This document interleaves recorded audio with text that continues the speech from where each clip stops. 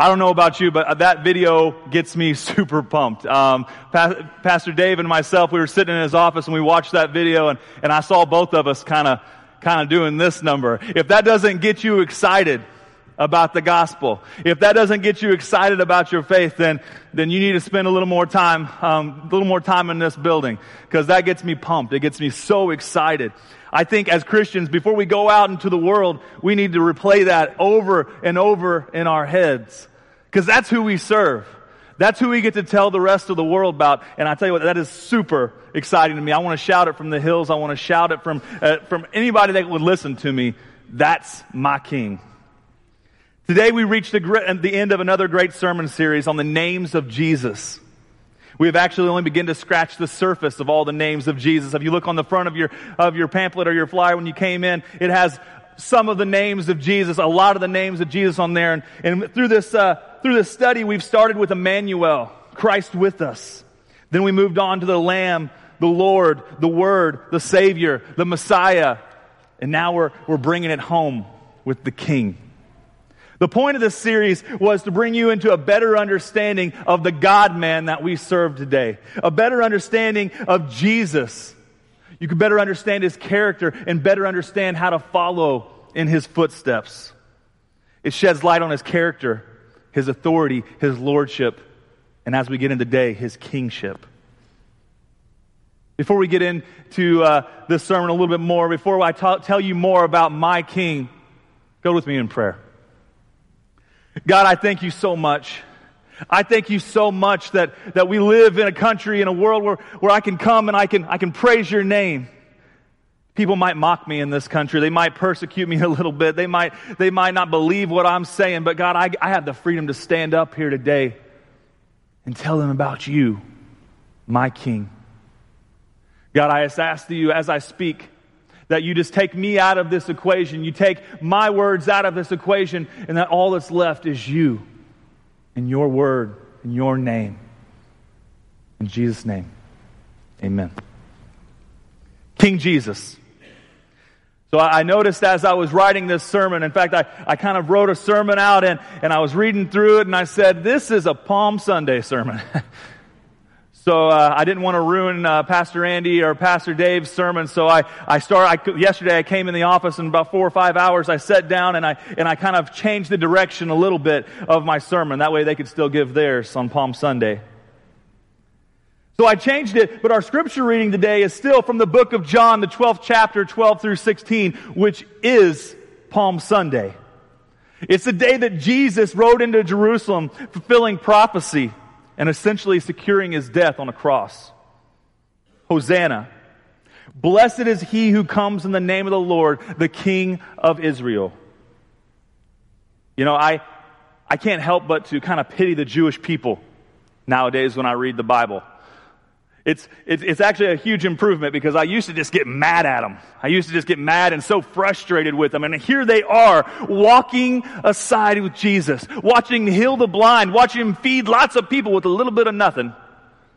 The Old Testament, you see Moses literally parting a sea. You see God parting a sea for Moses and then walking across dry land, and then the people get on the other side and start complaining. I looked at them and I get so frustrated sometimes. But as I've aged, as I've started to get older, I realize how easy it is to fall into that trap, how easy it is to start walking in their footsteps. There's so many times in my own life where I start to lose heart. I start to lose faith.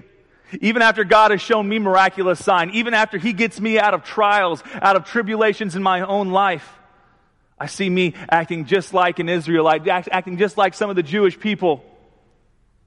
And whining to God, not believing, not having the faith. So now when I read about the Jewish people, when I read about this, I pity them. I mean, here they were on Palm Sunday. They've been waiting for the promised Messiah, for the promised King for so long. The King of all kings, who would bring peace and justice once and for all, who would set them free.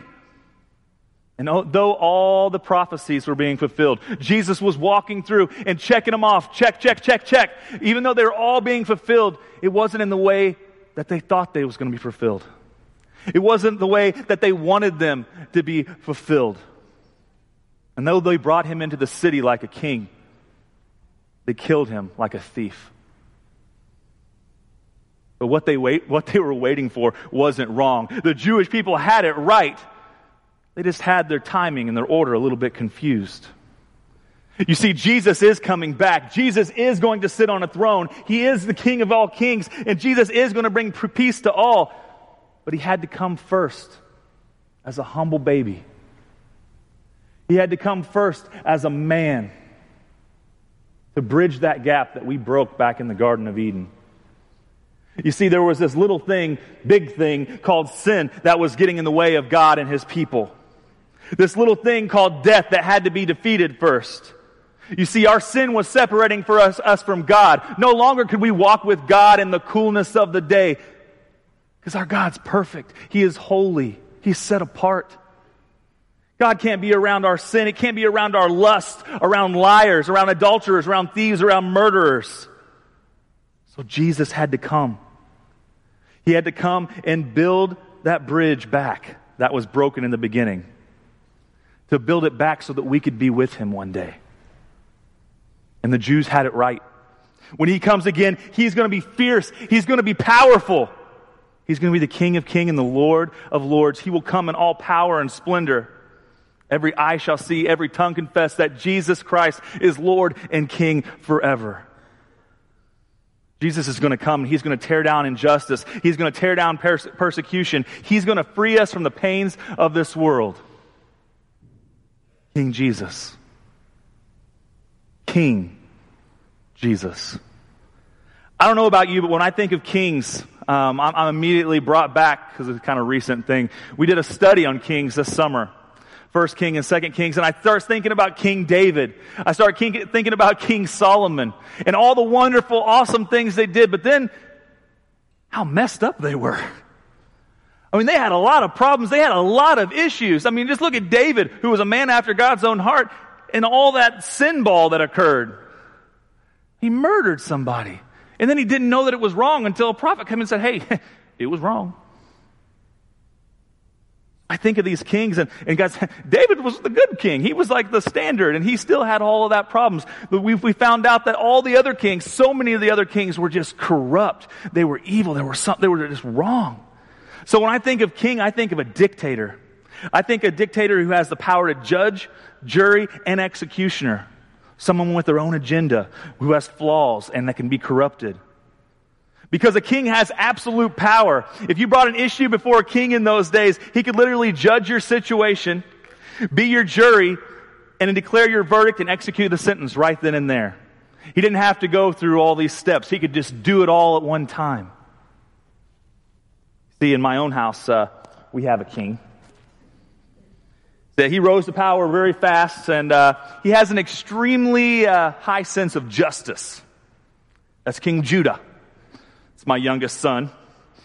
And he's often conveying these secret courts where he becomes the judge, jury, and executioner all in one swift motion.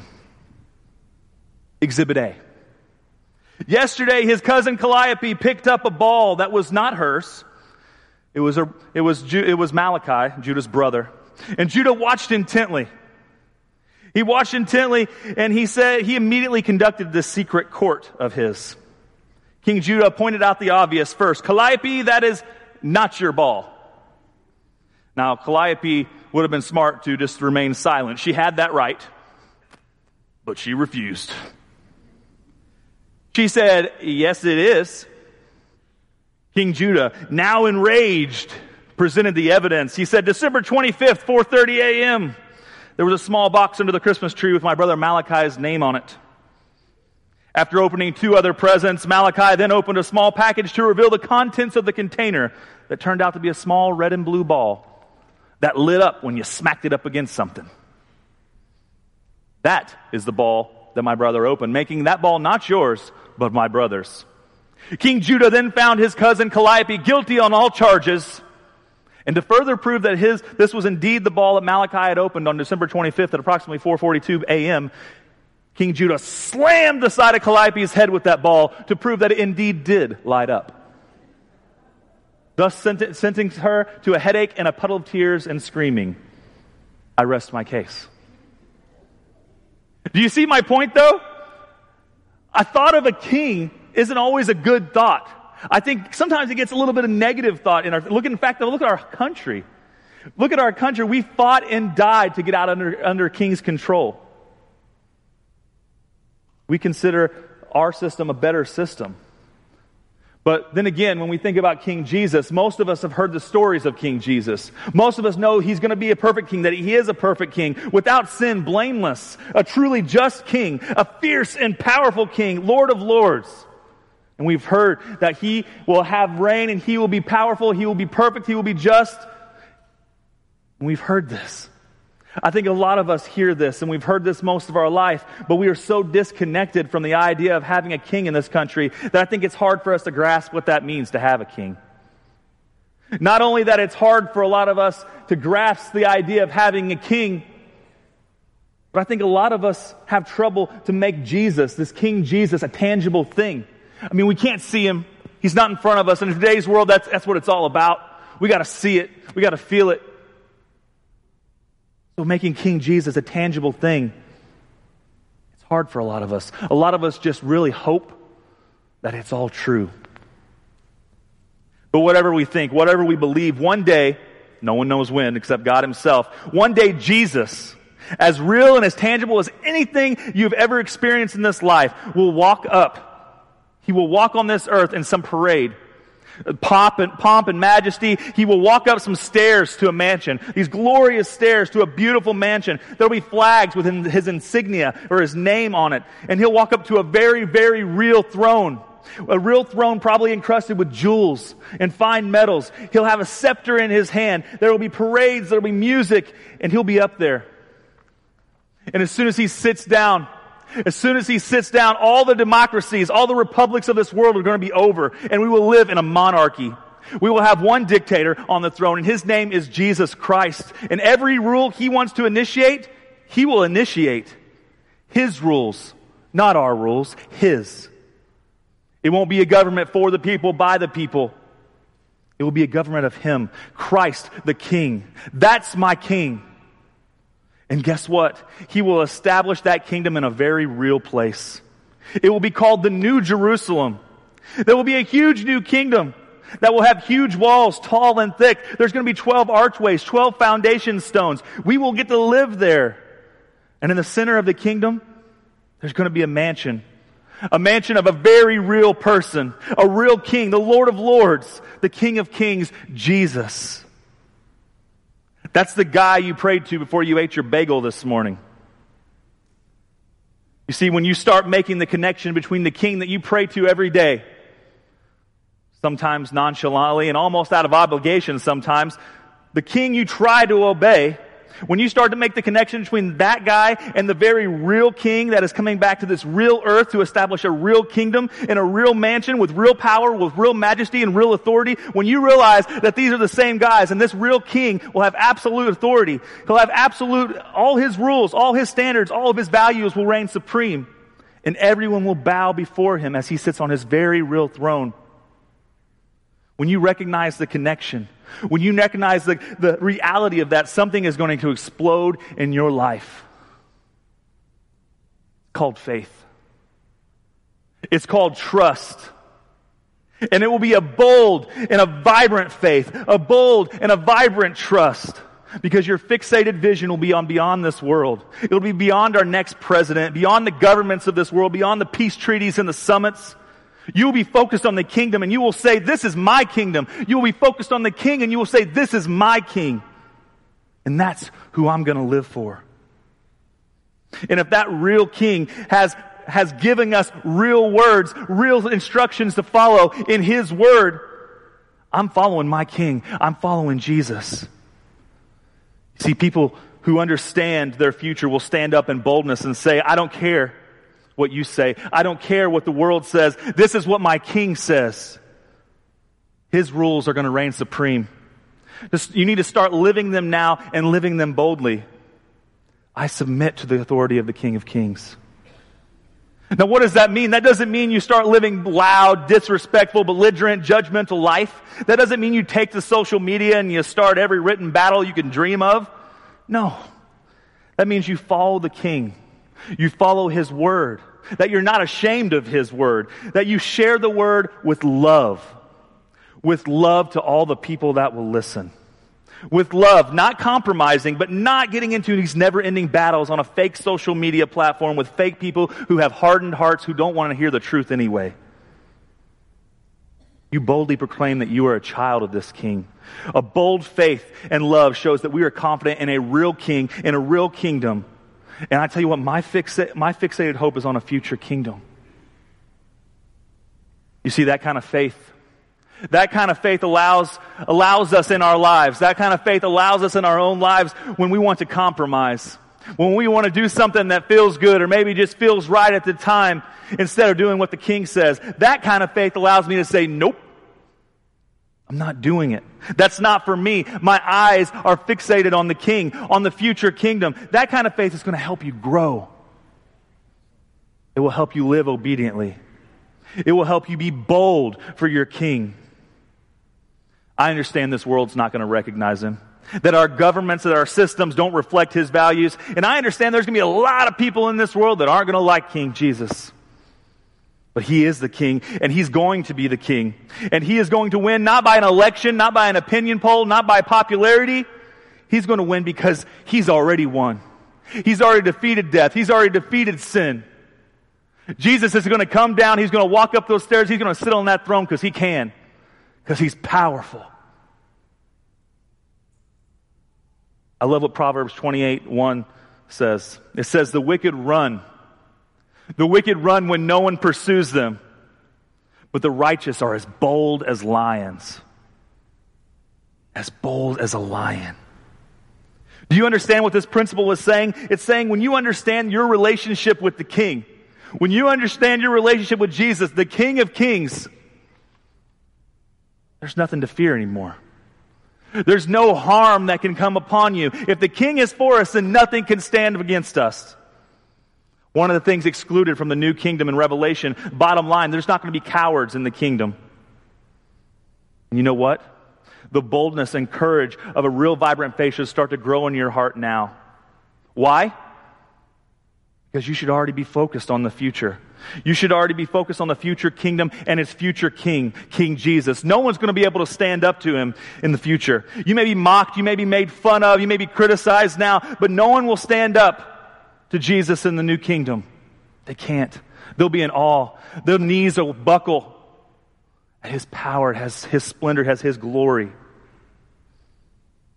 think it's hard for a lot of us to be lions today. I think, unfortunately, most of us live in fear. Our faith is a little bit weaker. It's lacking. We aren't bold. We focus on the things of this world and the current things around us. I understand. I struggle with all this. I focus so much on the current, all the things all around me. I have 4 kids. My life is always chaos. I'm a youth pastor. My life is always chaos. And sometimes I get so wrapped up in those problems. I get so wrapped up in the here and now that I forget to look forward to King Jesus. We need to learn. We need to learn to trust and focus on our King. To learn to trust and to focus on King Jesus. You see, our King deserves our allegiance. He deserves our obedience. King deserves our honor and praise. He deserves our love. Not because we first loved Him, but because He first loved us and He gave His life as a willing sacrifice so that we could be with Him. That's my King. It's fitting today that we close out the series, The King. The King is the highest position of our earthly realm, the highest honor, the highest authority. And it's funny, I like definitions. And so I went and I looked for the definition of king, and the first thing that popped up was not what I was looking for at all. The first thing that popped up said this: the most important chess piece, of which all player has one, which the opponent has to checkmate in order to win. The king can move in any direction, including diagonally and to any adjacent square that is not attacked by its opponent's piece or pawn. This was obviously not the definition I was looking for, but I started thinking about it, and all the truth that I had for today, all the things I wanted to speak on today were tied up in that little definition. The most important chess piece. What's the most important chess piece in your life today? What's the most important king in your life today? A lot of us would want to say Jesus. A lot of us would want to say our faith, but the truth comes down to it. The things that are most important to us today are usually the things we spend the most time on, the most time doing, the most time thinking about, the things we spend our money on. What's your most important chess piece today? Next, each player has one. I got news for y'all. We're all serving a master. We're all serving a king. Which master are you serving? Which king are you serving? And you can only choose one.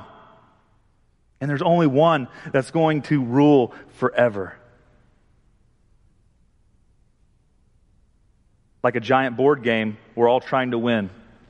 But if we lose completely, whether we win or whether we lose, completely depends on whether our king can get beat. I have news for you. Jesus can't be beat. In fact, he's beaten everything.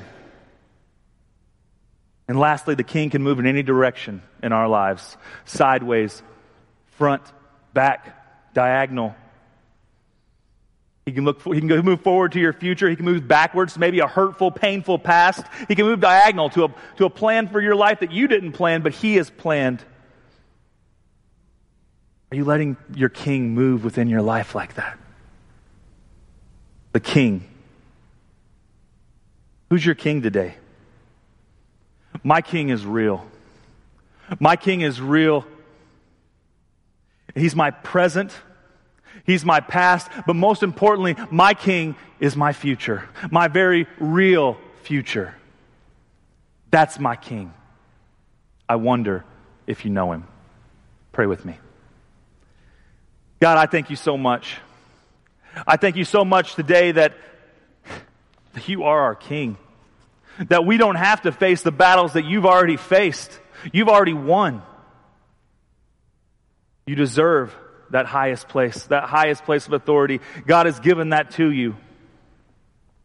God, I ask you today that each one of our hearts are broken. Each one of our hearts today look to you and make you our king, because you are our king, whether we make you our king or not. God, be with us, guide us. You are our king. In your name we pray. Amen.